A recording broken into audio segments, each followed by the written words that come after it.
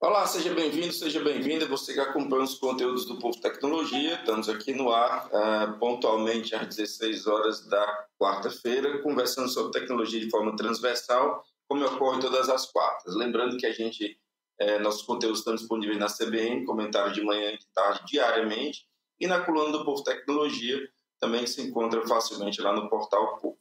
Bom, a gente hoje tem o prazer de receber aqui na live a Sandra Monteiro. A Sandra é a secretária atual titular da parte de Ciência, Tecnologia e Educação Superior do Estado, para bater um papo sobre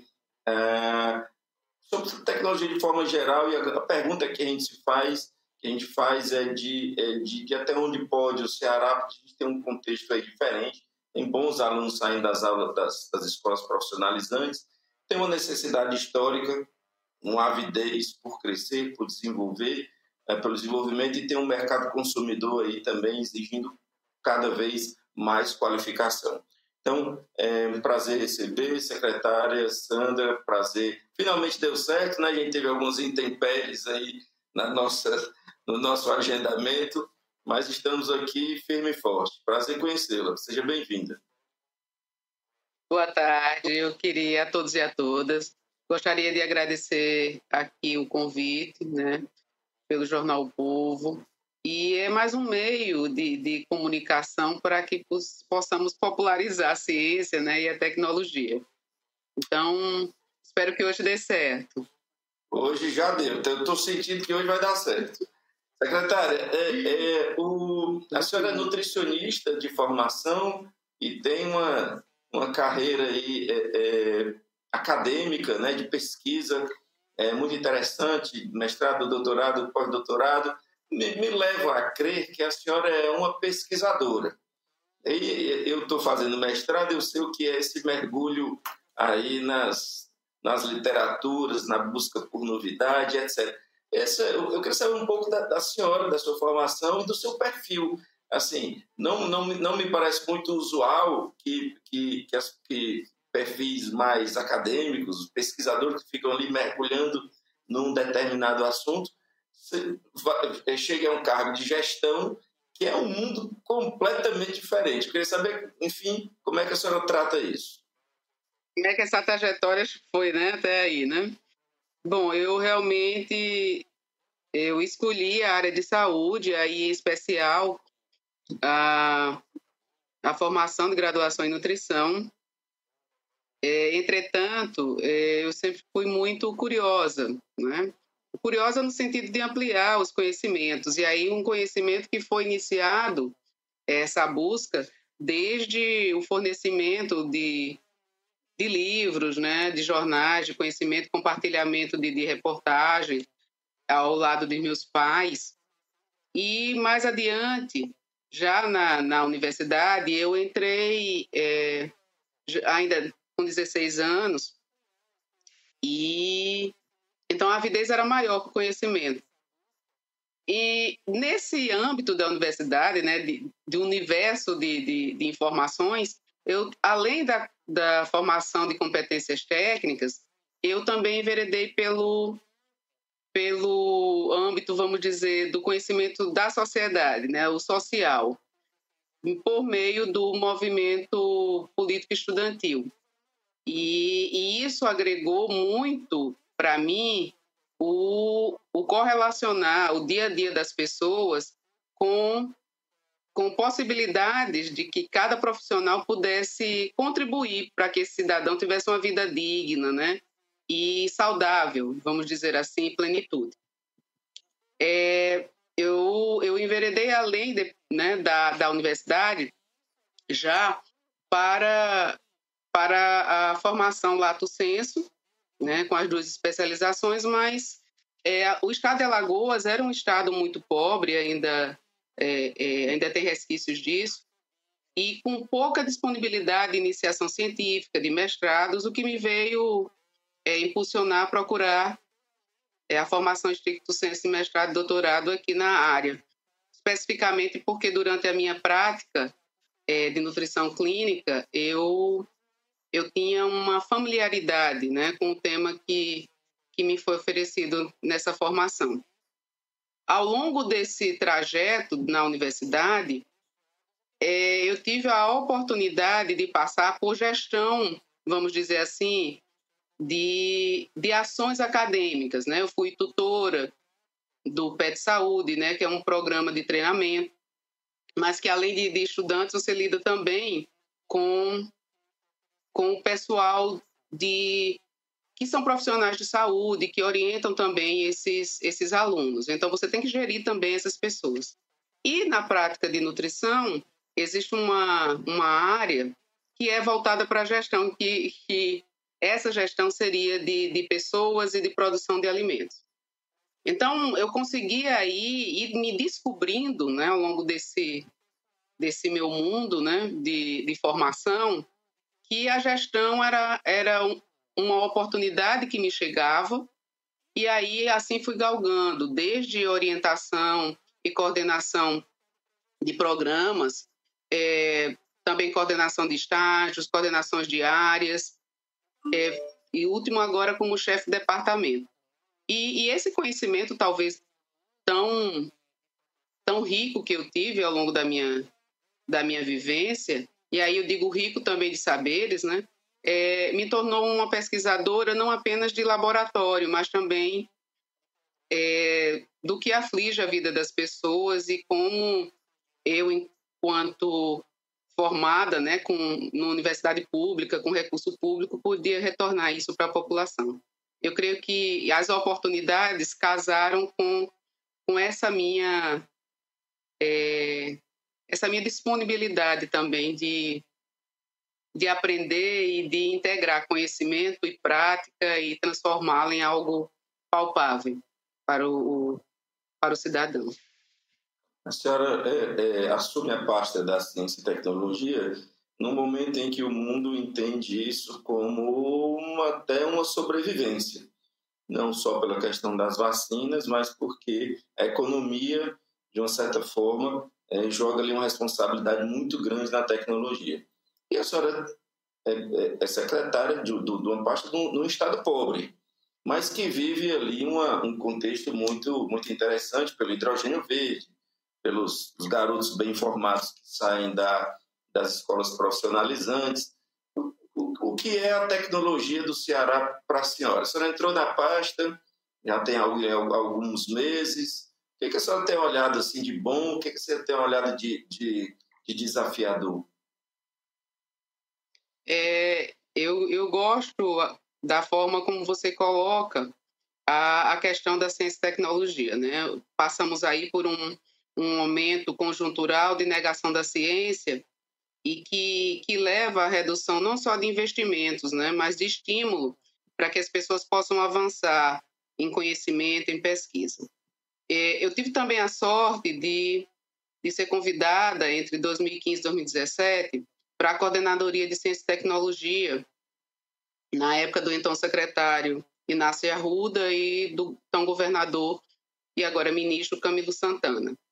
E é uma parte interessante porque na secretaria, nessa coordenação, haviam tanto projetos de popularização da ciência, como projetos de estímulo à formação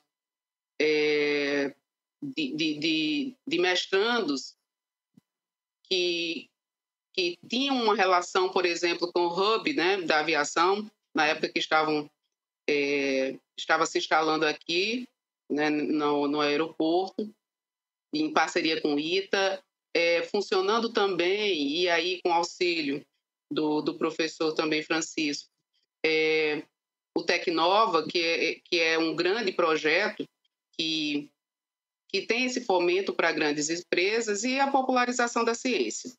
Então, isso me ajudou para que, quando eu assumisse aqui, há 4 meses, né, a secretaria, eu pudesse já ter um olhar mais amplo das ações. O que é que a gente avançou? Já foi dito por você há pouco tempo, que temos cada vez mais escolas profissionalizantes e avançando para o tempo integral. Nesse tempo integral, temos formações aí muito voltadas para o mercado, né, atual, em especial para o mercado que necessita de de um olhar mais digital, de um olhar mais célere, né, para a solução dos problemas. Eu creio que um desafio grande, mesmo tendo uma limitação de recursos, no momento em que o Estado está reestruturando seus orçamentos, é de aproveitar essa gama de estudantes que são bem formados, né, e que podem melhorar o seu conhecimento na área de tecnologia. E aqui eu faço um recorte na área mesmo de transformação digital. O Estado conta com várias instituições, as de ensino superior, as que trabalham com ensino à distância, também alguns centros, como o Centro de Transformação Digital, como o Laboratório Íris, né, que ajudam a direcionar esses caminhos. E, além dos estudantes, houve também um estímulo para a formação de docentes e de mestrandos e doutores nessas áreas das novas tecnologias. Então, eu vejo como um caminho a ser percorrido atrelado às mudanças educacionais e tecnológicas para o novo mercado que está surgindo. Eu vejo com bons olhos. É um caminho lento? Mas a gente está caminhando, né? Está se fazendo um esforço das setoriais, e especialmente aqui eu vou falar das minhas vinculadas, né? As vinculadas da Secretaria de Ciência, Tecnologia e Educação Superior, com relação ao acompanhamento das pesquisas da educação superior no Estado, com relação aos centros de inovação que estão sendo inaugurados. A UES está aí já nessa semana, ou tem outras 2 iniciativas em 2 polos, tanto no polo de Sobral quanto no do Cariri, e que são locais que têm crescimento assim bem peculiar e bem de florescer novas oportunidades de emprego, oportunidades de trabalho para todos os jovens e adultos. Mas, secretária, assim, o que o Ceará pode fazer de diferente? Porque eu entendo, eu vejo o mundo todo apostando, acelerando. É a mesma fórmula de aceleração de startups. Você lança os desafios para o mercado e busca e espera que eles tragam, que eles enxerguem o problema. Você entrega ali alguma capacidade técnica, às vezes financiamento, e aí é claro que o país que pode mais aporta mais dinheiro. Me parece uma corrida que mantém aquela forma de quem tem mais dinheiro vai sempre estar na frente. O que o Ceará pode fazer de diferente para poder pegar suas vantagens competitivas e dar um salto? É possível? Sim, é possível sim. Como você bem falou, quem tem mais recursos, né, um estado rico, potencialmente seria um estado bem mais avançado tecnologicamente, mas isso depende do investimento em educação, em ciência e tecnologia. Então, é necessário que, para além de uma boa arrecadação, boa parte do recurso seja aplicada. Mas não só de recurso, né, mas que esse recurso seja bem aplicado. O que é que eu vejo como um diferencial para que o Ceará avance? Nós temos, em especial, o governo Elmano e o governo anterior, o Camilo, eles têm um olhar para o cidadão. Então, áreas estratégicas como agroecologia, como hidrogênio verde, que você já falou agora, como também a questão da transformação digital. E aí eu considero que existe uma infraestrutura para isso já, como cinturão digital, interligando redes, cidades e por exemplo, ele é necessário para aqueles polos que trabalham com a Universidade Aberta do Brasil, que nós coordenamos também, assim como a UES também tem polos, podem potencializar essas ações e fazer diferente. E aí, não só com os recursos do Estado, né? Nós temos a capacidade de fomentar projetos, e aí por meio da nossa vinculada, a FUNCAP, mas temos também a capacidade de captar recursos, tanto do governo federal, como de recursos fora do país, né? E os cérebros que mesmo que sendo formados, nós temos ainda uma grande vazão, eles podem ser retidos aqui a partir de estímulos para que as empresas locais recebam esses jovens doutores, esses pesquisadores e consigam fazer diferente.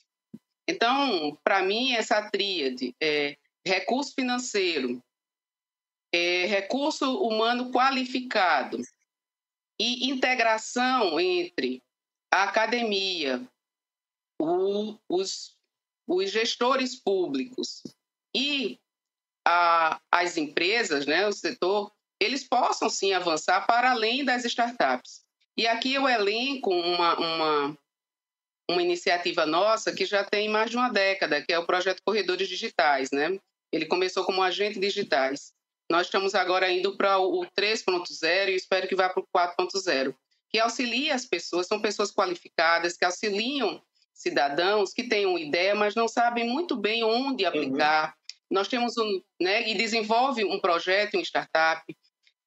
Temos também o Nutec, por exemplo, que pode dar apoio a finalização de um produto, né, com embalagem, com rotulagem adequadas para um produto que é microbiologicamente seguro, que é orgânico, que as empresas podem, né, obter desses pequenos produtores, mas ele não consegue entregar, porque eles não têm esse conhecimento. Eu acho que a transferência de tecnologia ela é o ponto principal dessa integração. Isso a senhora vê como estratégico, não é isso? Sim. Tá. Secretária, a senhora falou em hubs, eu entendo os hubs como a gente tem problemas históricos aí de autoestima, né? E quando começou Sim. essa história dos hubs, eu percebi um certo agora vai, né? Aquela alegria de que, enfim, a gente sai dos 2% do PIB, que ia ter visibilidade nacional e tal. Do que isso é vantagem competitiva? Eu vejo vantagem competitiva quando ela se torna uma ação, né, de vários atores e integradas com as áreas estratégicas do governo do Estado. Alguns estados nossos, né, já estão encampando, já lançaram os seus pactos pela inovação, né? E tendo as secretarias de Ciência e Tecnologia no cerne dessa integração.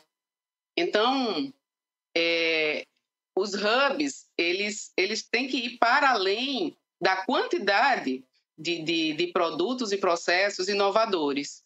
A inovação se dá a partir do momento que ela traz soluções ágeis, adequadas e que possam ser fomentadas para que elas acelerem. Nós temos uma rede de incubadoras distribuídas aqui no nosso estado, no ecossistema, grande.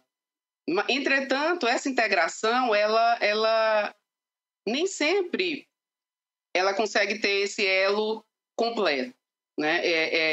Esses elos interligados.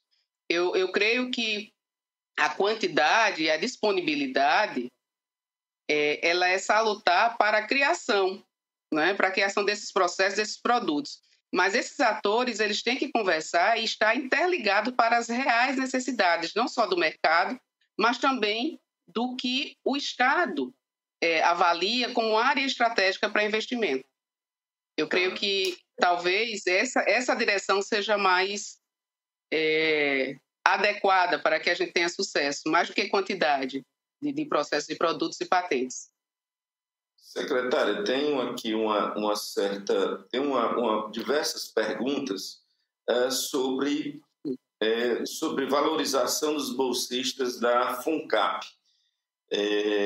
Mais ou menos dirigido de formas diferentes, mas o apelo é esse, pela valorização do bolsista. Enfim, quem faz a ciência, é interessante fazer essa pergunta para a senhora.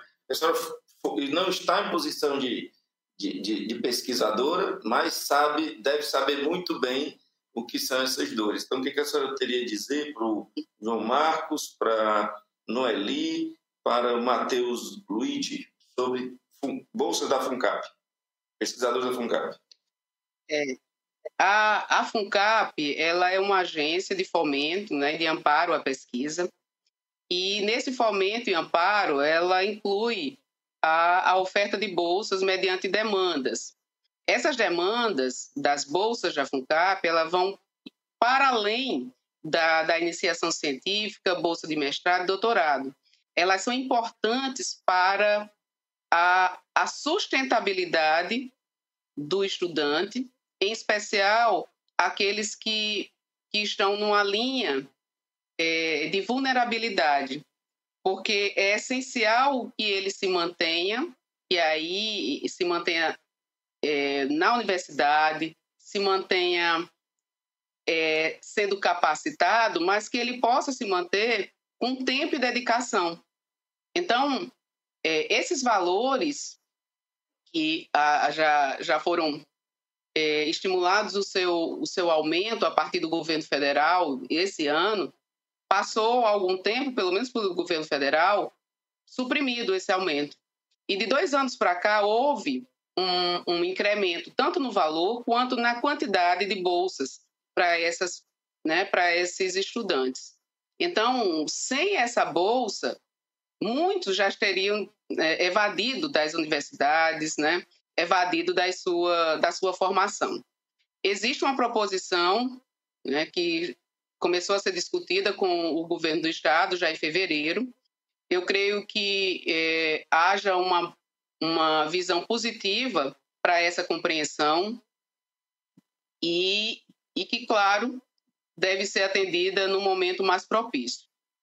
E aí, quando a gente fala em Bolsa FUNCAP, eu quero que deixe claro aqui que são bolsas não só de formação, tá? Mas bolsas também que a gente chama de permanência. E aí, essas são mais de 5.000 pessoas que são beneficiadas. Então, quem já foi estudante sabe que isso é importante, porque eu vim para cá fazer o mestrado só com a bolsa e desistir do emprego por causa disso. A senhora acha que 2023 tem alguma notícia boa para dar sobre essas pessoas que pedem? Eu aguardo, mas lembre-se que quem define, nós fazemos as propostas, mas a definição vem do governo do estado e o governo sempre esteve aberto para negociação. Chegamos a sentar com as lideranças estudantis, conversar. Isso não é um processo que ele se exaura numa só reunião. É preciso um conjunto de ações aí, junto com planejamento, com orçamento, num ano que está sendo iniciado. Mas eu entendo que seja justa, né, ao pleito. O que a senhora acha do papel da UES dentro desse ecossistema Eu lembrei agora do meu amigo professor Ney Carvalho, que durante a pandemia trabalhou na vacina de origem cearense contra o Covid. Qual o papel da UES aí nesse ecossistema de desenvolvimento de novas tecnologias, novas metodologias, novas inteligências, professor? Importantíssimo, porque a UES vai estar nessa semana inaugurando um centro que é por inovação, né? Mas isso não significa que não venha trabalhando neste sentido, né, há vários anos. Não só a UES, mas as estaduais. Hoje em dia, a URCA também já tem iniciativas de inovação, de ciência e tecnologia na área, principalmente de paleontologia. A UES vai ter também um protagonismo na área, além das áreas tecnológicas, também de ensino e pesquisa, a partir da instalação do hospital universitário. Temos também, já foi inaugurado no início desse ano, um centro de bioterismo, que é de excelência, né, dentro da nossa região, dentro do país, com qualidades de pesquisa, de respostas biológicas que podem ser obtidas. Tem uma gama de doutores que são extremamente capacitados para que essa produção de saber ela seja de ponta. Então, eu vejo na UES não apenas a formação de professores, que são os professores, principalmente das ciências básicas, que dão suporte para que todas as outras tenham êxito, né? Então, a UES ela tem nichos de crescimento de ciência, tecnologia e inovação que já existem, mas que estão sendo alavancados, especialmente do último ano para adiante. Tá. A senhora já detectou algum nível preocupante de fuga de cérebros? A secretária, de alguma forma, acompanha isso? Fica no empírico? O que a senhora tem a dizer a esse respeito? Existe uma dificuldade no acompanhamento de egressos, né? Precisamos estabelecer um acompanhamento, e aí eu volto à questão das empresas, né? Um acompanhamento de captação desses cérebros, né? Pelas nossas instituições para além da universidade, né? Então, doutores, eles são formados não apenas para a docência e para capitanear pesquisas, né? Dentro da universidade, mas são formados para além dela, para contribuírem com esse mercado. Empiricamente, eu não diria que isso é empírico. Nós conseguimos ver já a partir do ensino médio, a partir do momento que temos aí 2/3, né, indo já para o ITA, e de lá praticamente nem todos, né, nem metade retorna ao estado do Ceará.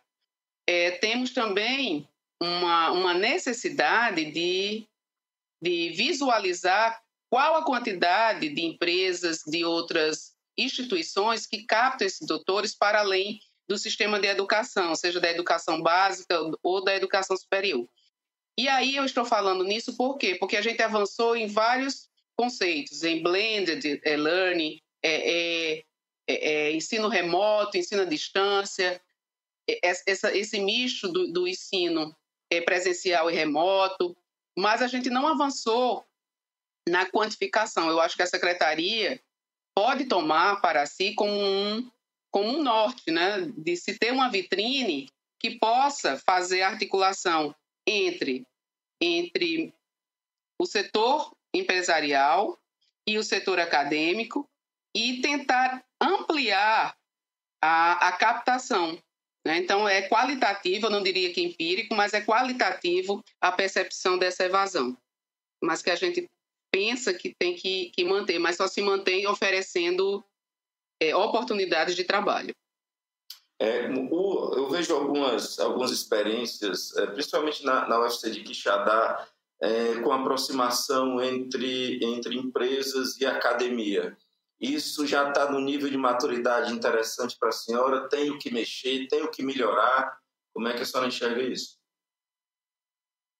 Eu acho que você agora citou um exemplo. Quixadá ele tem um nicho, né? Que é o que o mercado, né, está ávido, né? Que a gente não tem uma formação quantitativamente adequada para fornecer, né? Principalmente para o mercado digital. Então, eu vejo, nesse sentido, este local como caminhando para a maturidade. Entretanto, para os demais, não existe uma maturidade ainda alcançada. Por isso, eu acho que deve ser uma política que a secretaria deve encaminhar para acompanhamento, né? E esse acompanhamento, ele só é possível se houver integração, né? E aí, integração com o Sistema S, integração com os pequenos produtores, né? Vamos dizer, agropecuários, de indústrias, FIEC, tem indústria têxtil, o SEBRAE, que trabalha com capacitação. Então, para onde eles estão sendo capacitados e para onde essas pessoas capacitadas estão indo? Será que eles estão montando seus negócios próprios, né? Porque não encontram uma oportunidade de emprego nas empresas? Ou será que a partir do momento que se faça essas integrações de cursos, já tenhamos que fazer um convênio, um contrato, né, abrir um edital para que essas empresas possam ofertar? Legislação não é problema para isso. O que falta é articulação? Eu creio que legislação também. Mas a legislação ela tem que ser mais flexível, né? A gente tem uma legislação que, aliás, tem ausência ou carência, vou usar carência, de legislação que possa apoiar a fixação desses doutores, desses pesquisadores, para além do setor público, né? No setor privado. E eu acho que só dessa forma, tanto articulando quanto criando políticas públicas de fixação desses doutores para além do serviço público, é que podemos, né, pensar numa maturidade aí que foi inicialmente colocada. Podemos esperar. E aí é bem lembrado isso. Podemos esperar que a sua gestão provoque a Assembleia Legislativa? Sim, eu acho que a gestão deve provocar a Assembleia, e não só a gestão, né, mas as demandas oriundas das nossas vinculadas, né, e também da rede de educação superior do Estado do Ceará. Então, temos aí 7 universidades, 8 agora, né, que estão formando pessoas, né? Temos a expansão de interiorização que vai disponibilizar mais pessoas capacitadas para essas áreas, né? Para que essas áreas se desenvolvam de uma maneira mais uniforme e não apenas como que eles sejam protagonistas também nos seus locais, né? Claro que correlacionando com a vocação de cada região. Mas eu vejo como um desafio grande articular políticas públicas e implementar essas políticas, articulando a necessária compreensão do nosso corpo de deputados estaduais e também de federais, né? Porque há uma integração aí de outras instituições de ensino superior que fazem parte da formação dos nossos estudantes cearenses. O Brasil, que não falta no Brasil é desafio, né? A formação de uma classe média mais pujante com distribuição de renda. Eu só vejo um caminho, que é a formação, a qualificação, não vejo outro caminho que seja consistente. Possível. Eu acho que a tecnologia, com essa necessidade planetária e a possibilidade de você trabalhar em qualquer lugar do mundo, é um dos caminhos, e eu sei que isso não é fácil.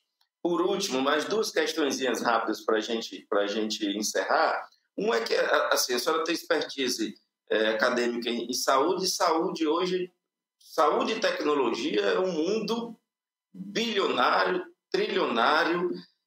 Eu acho que assim, querer provocá-la em relação a editais ou uma política pública direcionada para isso, porque o que não falta é necessidade de compra nesse tipo de coisa. E em seguida eu faço a última questão. Quero lhe ouvir a esse respeito. Isso é também mais um desafio. A saúde tem uma questão urgente, que é a redução de filas, né, que já existia, mas que foram acentuadas com a pandemia, né? Filas para cirurgias, fila para diagnóstico, para tratamento. A SECITECE ela tem continuado a entrega de equipamentos nos hospitais para a Secretaria de Saúde, já para minimizar essa fila. A saúde ela tem sido um desafio por causa disso. Quanto melhor equipado uma instituição de saúde e quanto mais capacitados os seus profissionais, melhor vai ser atendida a população. Nós temos os prontuários digitais aí disponibilizados desde as unidades básicas até as unidades hospitalares. Esses prontuários eles deveriam dar agilidade para a tomada de decisões. Temos aí a inteligência artificial, que há um questionamento aí ético, mas se sabe que, embora quantitativamente se apresente com maior conhecimento, né, quantidade de conhecimento, a integração dos conhecimentos e utilização, o ser humano ainda é o detentor. E na saúde, essa inteligência pode ser usada para aulas práticas, para acompanhamento e treinamento de pessoal em teleconferências, em cirurgias que são transmitidas por vídeos, em formação de decisão de diagnóstico. Então, eu vejo que a saúde tem essa disponibilidade e tem esse desafio. E as outras são de tecnologias assistivas, né? Nós temos aí o aumento da necessidade de acessibilidade à pessoa, né, com deficiência e que tem várias áreas envolvidas. Design, por exemplo, para roupas, né, que possam ser mais facilmente vestidas por um cadeirante, a produção de órteses e próteses, as startups que possam produzir aplicativos que melhorem o contato dessa pessoa de uma maneira a ser melhor capacitada, ou que melhore a interação dele com o dela, com o corpo clínico.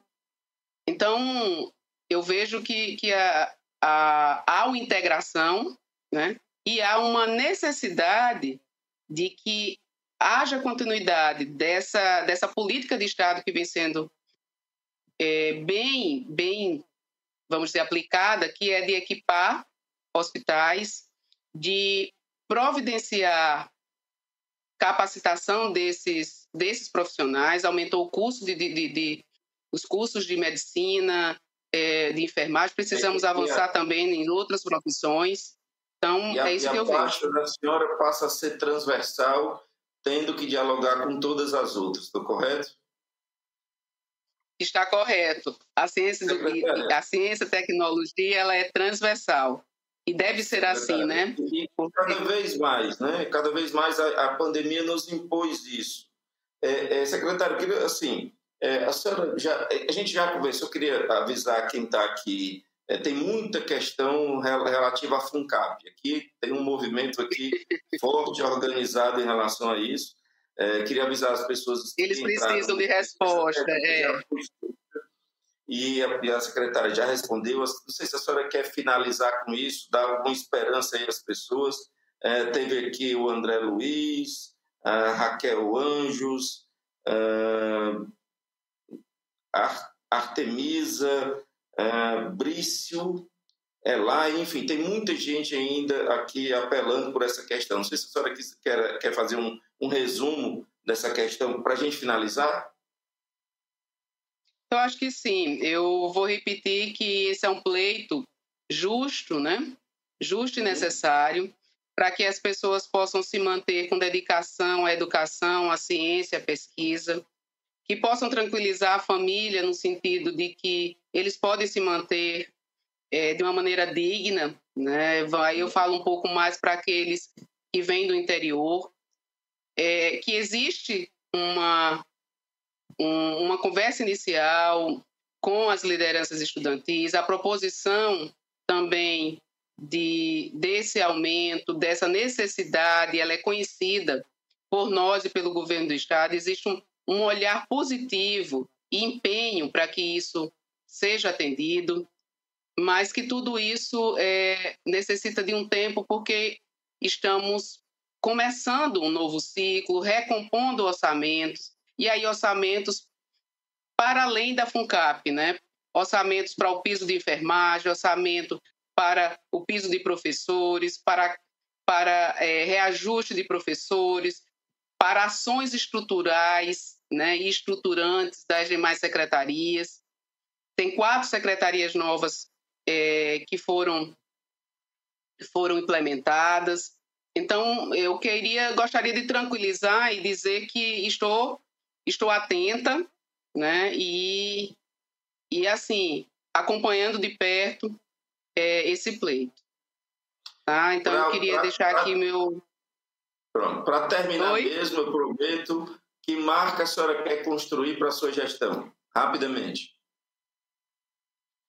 A marca que eu gostaria? Sim. Inclusão. Inclusão social, dignidade do cidadão, permeado pela ciência, tecnologia e educação. Acho que é Já isso. É interessante a gente que fala tanto na mulher, inserir a mulher na TI, ter aí a chefe da tecnologia do Estado sendo uma mulher. Secretária, sucesso, desejo que tudo vá bem, o sucesso da sua gestão, o sucesso do Ceará, que tecnologia é cada vez mais necessário e cada vez mais exigido como solução, como economia, como inclusão, como oportunidade, e a gente precisa de oportunidade, porque tem um histórico aí deficitário de oportunidade para o cearense.